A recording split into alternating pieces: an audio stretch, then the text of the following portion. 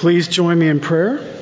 Heavenly Father and gracious God, we bow in your presence and we ask that the Holy Spirit of God would open the Word of God to all the people of God. Speak, Lord, for your servants seek to hear. In Jesus' precious name, amen. Are we ignorant of Satan's designs? Are we ignorant of Satan's designs? There's a throwaway line in 2 Corinthians chapter 2 where Paul is talking with a church with whom he has a very difficult pastoral relationship. Things are a mess. He brings up the topic of forgiveness and its importance. He talks about the fact that he's worked very hard himself to forgive them in the presence of Christ. And then he says, verse 11 of 2 Corinthians chapter 2, these words, "So that we would not be outwitted by Satan, for we are not ignorant of his designs." J.B. Phillips translates that verse this way: "We don't want Satan to win any victory here, and we know his methods!" Exclamation point. It was 1974 when it first came out, nearly 30 years after the end of the Second World War. A gentleman by the name of Winterbotham wrote a book called The Ultra Secret, telling an inner secret about the Second World War, which was crucial to the Allied victory effort. It turns out that we broke the code through the Enigma machine and Bletchley Circle, and it's another story for another time. But Churchill and others actually knew what Hitler was going to do beforehand in a number of instances. And even though Winterbotham was later criticized for overclaiming in this particular book how crucial the code breaking was for the war, all analysts agree that the war was shorter than it otherwise would have been without the ultra secret, without the breaking of the code. It was critical. To know what your opponent is going to do in a game beforehand gives you a huge advantage. You may know about the controversy in the NFL having to do with one particular team who thought it'd be a good idea to videotape the other team secretly in order to gain an advantage. It gives you an advantage. And I have good news for you this morning as we begin. Satan lacks imagination. So he has a strategy, but guess what? It actually hasn't changed. He's using the same strategy today that he was in the garden, that he used with Jesus, and then he's been using with the church ever since. The question is not whether he has a strategy. He does. The question is whether we're aware of it and how we respond to it. Now, with that in mind, if you'd be kind enough to turn to Genesis chapter 3, let's consider this strategy in some detail. And you're definitely going to need your text, and I hope I can get it up on the screen, which Carol Merrill is, sorry, I grew up with The Price is Right, which Carol Merrill is now showing you there. So if you look at your text, I want to suggest as we study this narrative that it's got three parts, each increasing in subtlety. First of all, Satan's strategy involves what I want to call a disguise in God's world. Look at your text, verse 1. "Now the serpent was more crafty," everybody see where I am, "than any other beast of the field that the Lord God had made." We're at a disadvantage with all the medieval art and all these pictures of snakes. It was undoubtedly a very attractive being. The word used, crafty, in our translation means shrewd, prudent, even wise. It's used twice in the book of Proverbs for a wise person in contrast to a fool. This person is crafty. This person is subtle. This person is shrewd. Here's your C.S. Lewis quote, "You knew it was coming." "The safest road to hell, indeed," he writes in the Screwtape Letters, "is the gradual one. The gentle slope, soft underfoot, without sudden turnings, without milestones, without signposts." The crucial first point, brothers and sisters, is this. Satan doesn't come as a creature in red pajamas with a pitchfork in your front yard saying, "Hi, I'm Satan. I'm here to tempt you." He doesn't come with a neon sign. It's entirely the opposite of that. If you read a terrible, tragic story about the breakup of a family or a company or some cataclysmic event in history, it never starts with the key character saying, I really would like to blow up my family. That's not how it works. It starts with one website, one conversation, one thought at 3 o'clock in the morning about how your brother really did slight you when you were 6 years old and you really haven't gotten back at him appropriately. And instead of sticking it under the cross and moving on, you start nurturing that grudge that you have against your brother when you were 6, when he didn't treat you properly.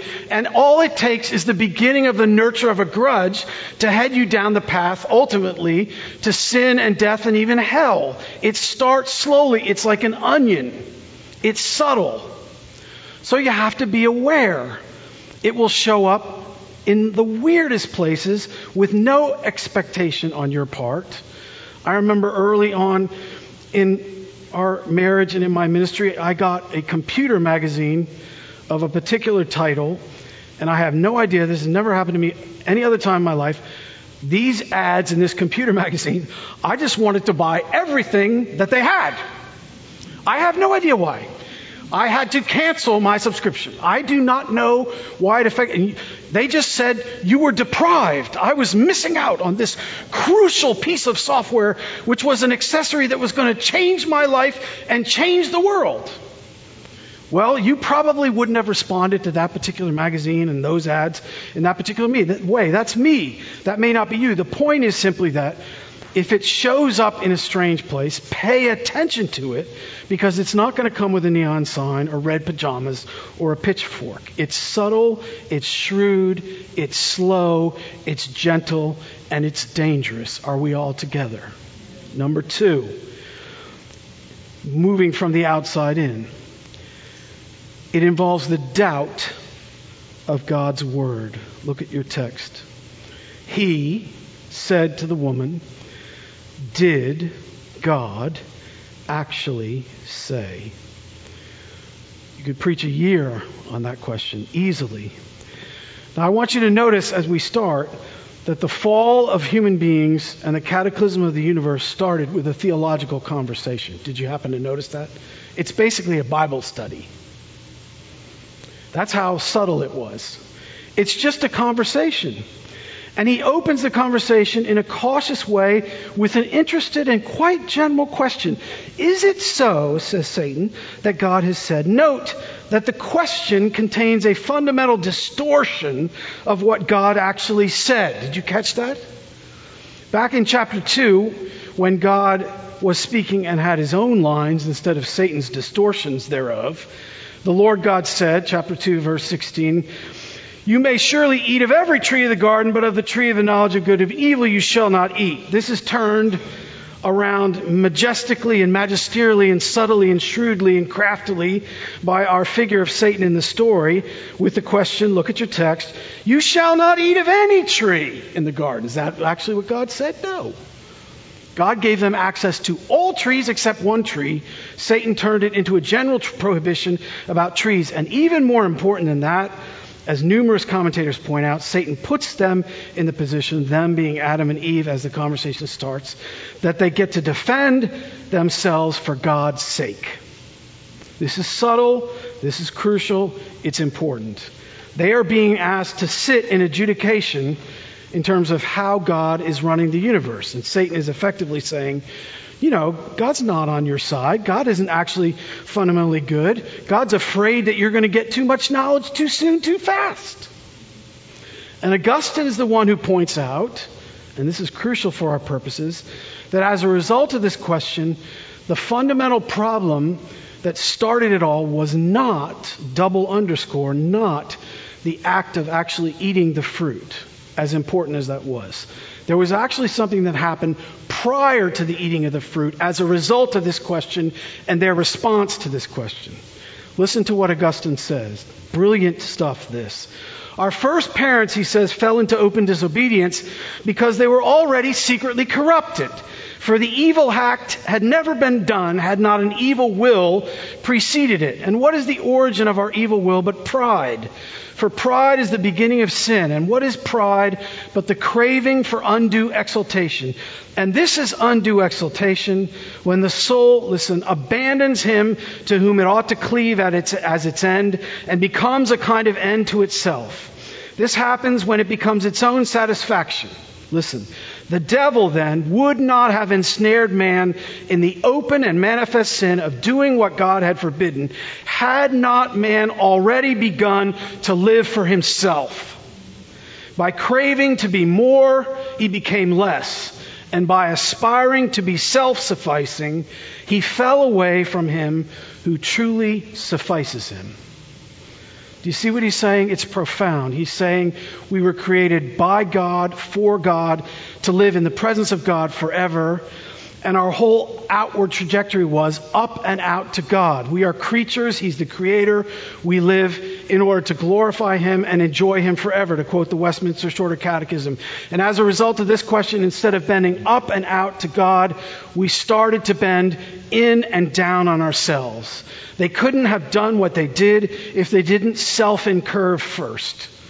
So there was an evil act, yes, but it was preceded by an evil will, and it all started when they were put in a position to adjudicate God's universe, and they took the throne, which was God's alone, and said, we think we know better than you, God, and we're going to judge. And we think you're letting us down. We think you're restricting us unduly. We doubt what you say. And please note that 4-word question. It's very good. Not did God say, but did God actually say? Right?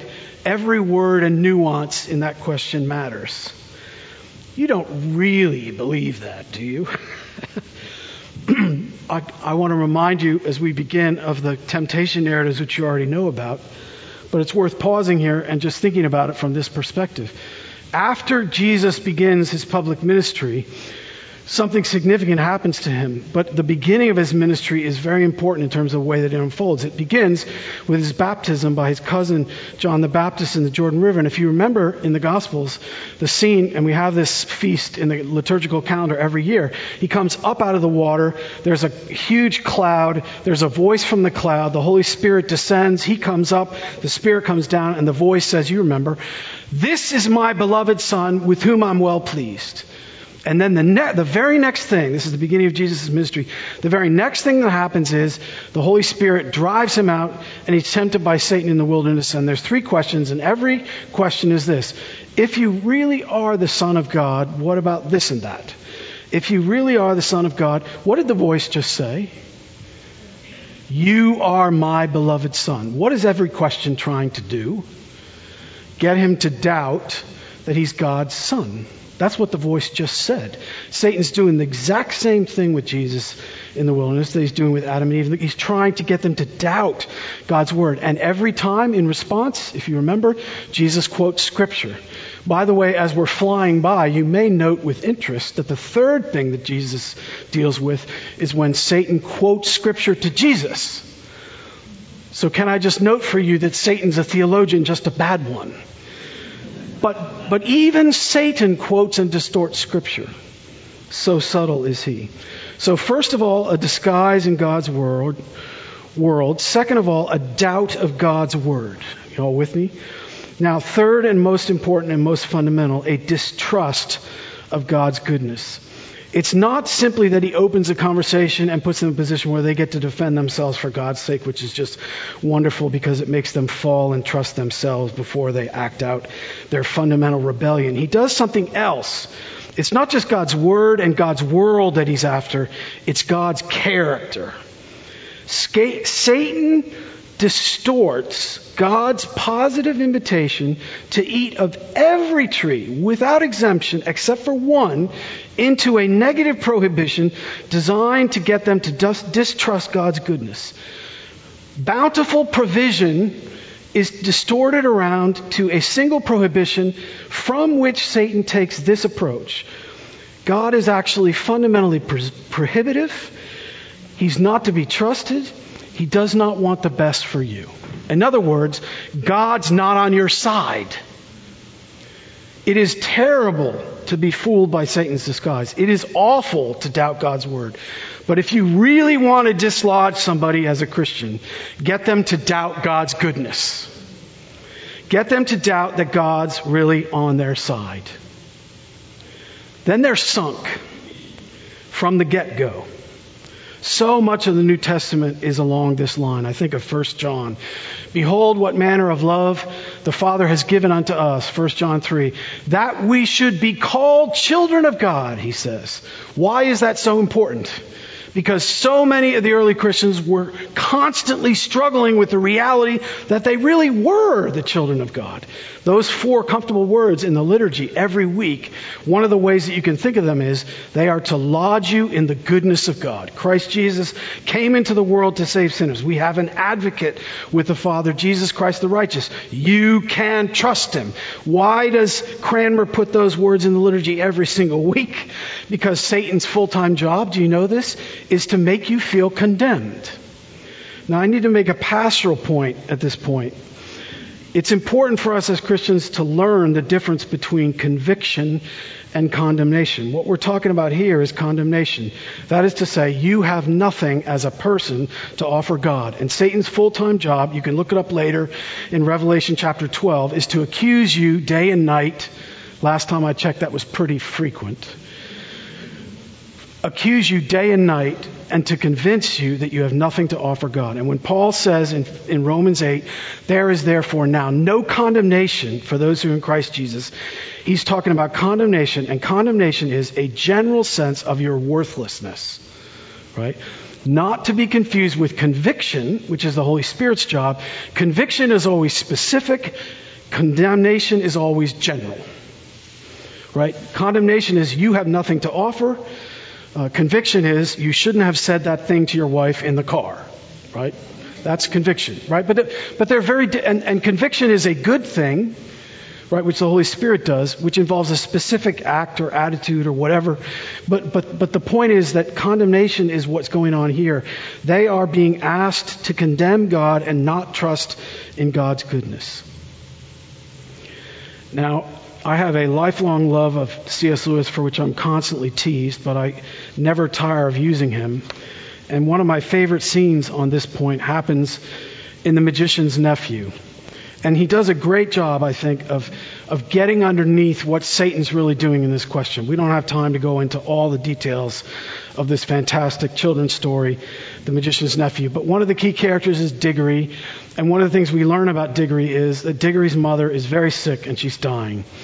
And it's the biggest source of pain in Diggory's life. And just as we're going by, it's terribly significant, period, but it's especially significant in the writings of Lewis, because when Lewis was growing up in Northern Ireland, he had a profound and deep love for his mother, who got sick when he was very young, and he has these memories as a young child. All he hears is his father and other people whispering, and it doesn't seem to be very good, and she ultimately died. So he's writing about a young boy who has a very sick mother who's in the process of dying. And Diggory's given a job, which is to go to the garden and actually fix the mess that Adam and Eve are creating. And he's supposed to go there and he's supposed to get one of these silver apples, and that's another story for another time. Unfortunately for Diggory, when he gets there and he's on this errand, the White Witch sneaks into the garden while he's on his errand that he's been sent on. And just like in Genesis 3, the White Witch starts a theological conversation. But what I want you to notice is the approach that the White Witch takes with Diggory. It's so menacing, it's so beguiling, and it's so crafty. I know the errand you've come on, says the witch. For it was I who close beside you in the woods last night heard all your counsels. You've plucked the fruit in the yonder garden. You have it in your pocket now.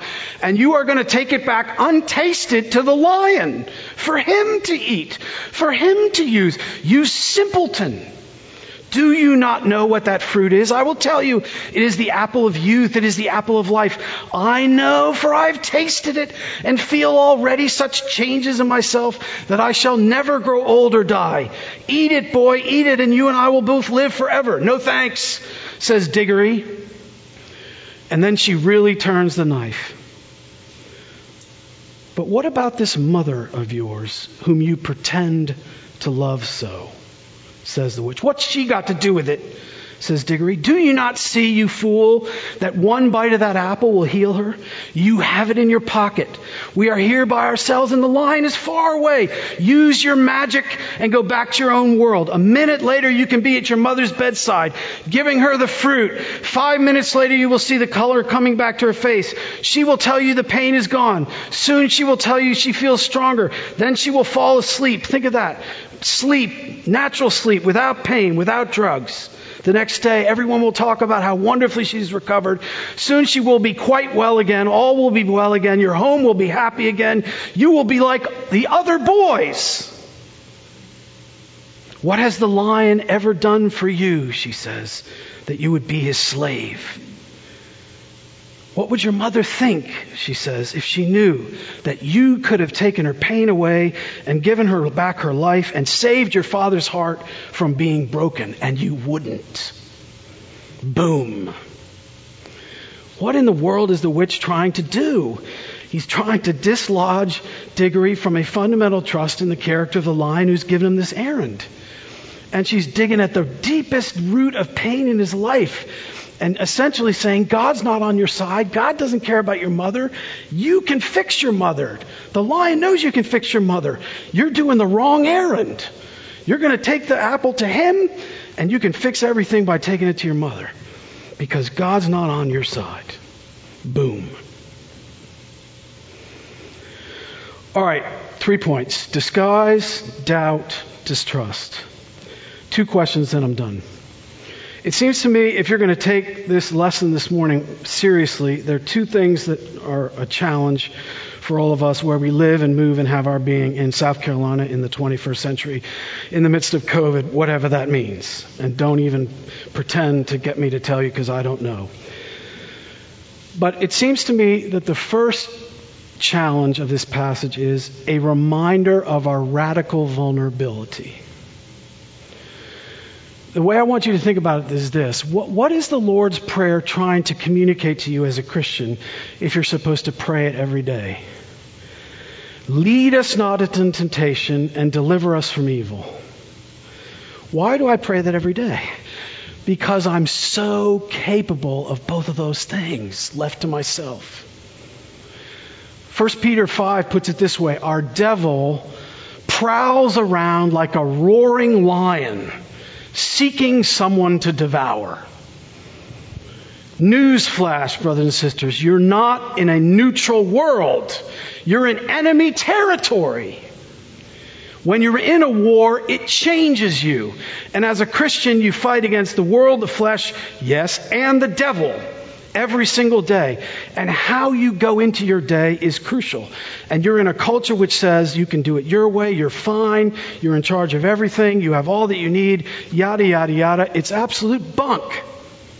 Left to ourselves, we're sunk. And so we pray, lead us not into temptation and deliver us from evil. So it's a reminder of our radical vulnerability. If you don't see yourself in Diggory, if you don't see yourself in Adam and Eve, if you don't think that back then, if I put you in the store, you'd seriously consider and probably do what they did, you need to talk to me after the service. Point number 1. Point number 2 is even more important, and that is everything Satan is about is to dislodge you from a belief that God is on your side. I was messing around in my files this week and I came across a passage from Elizabeth Elliot's book. I love Elizabeth Elliot. She lived to be 88 years old. She died in 2015, comes from an amazing family, which is another story for another time. And this is in one of her books, and one of the things that she did with her amazing family is they'd come together every year for a family reunion. They'd all tell stories, and they were all incredible Christians in various ways. And this is a story that her brother Dave told at one of her family reunions. Listen to this. A man we'll call Ivan, a prisoner in an unnamed country, was taken from his cell, interrogated, tortured, and beaten nearly to a pulp. The one comfort in his life was a blanket. As he staggered back to his cell, ready to collapse into what was his only meager comfort, he saw to his dismay that someone else was already wrapped up in it, an informer, he supposed. He fell on the filthy floor and cried out, "I can't take it anymore." Whereupon a voice came from the blanket, "Ivan, said the voice. "What do you mean you can't take it anymore?" Thinking the man was trying to get information to be used against him, Ivan didn't explain. He merely repeated what he had said. "Ivan," came the voice, "have you forgotten that Jesus is with you?" And then the figure in the blanket was gone. Ivan was unable to walk for a minute before now. He suddenly leaped to his feet, danced around the cell praising the Lord. In the morning, the guard who had starved and beaten him the day before asked as his first question who had fed him overnight because he looked so good. And Ivan said, "No one." "Why do you look so different?" said the guard. "Because my Lord was with me last night," he said. "Oh, is that so? Where is your Lord now?" he said. Ivan opened his shirt, pointed to his heart, and said, "Here." "Okay," said the guard, "I'm going to shoot you and your Lord right now." And he pointed his pistol right into Ivan's chest. "Shoot me if you wish," said Ivan. "I'll go to be with my Lord." The guard returned his pistol to its holster, shaking his head in bewilderment.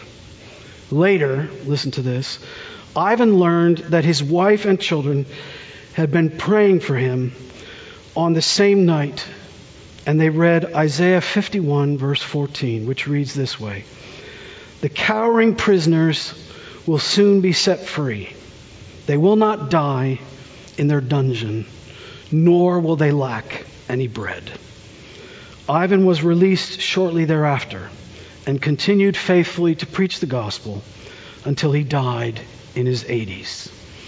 Elizabeth Elliot calls the story "The Angel in the Cell." What did Ivan learn? He just needed to be, things were bad. He just needed to be reminded that God was on his side. It changed everything. You are going to be in lots of places in your life today and going forward where you're going to be tempted to think that God's not on your side. Don't buy it, brothers and sisters. There is therefore now no condemnation for those who are in Christ Jesus. He died for you. He knows you better than you know yourself, and you can trust him. In Jesus' name, amen. Amen.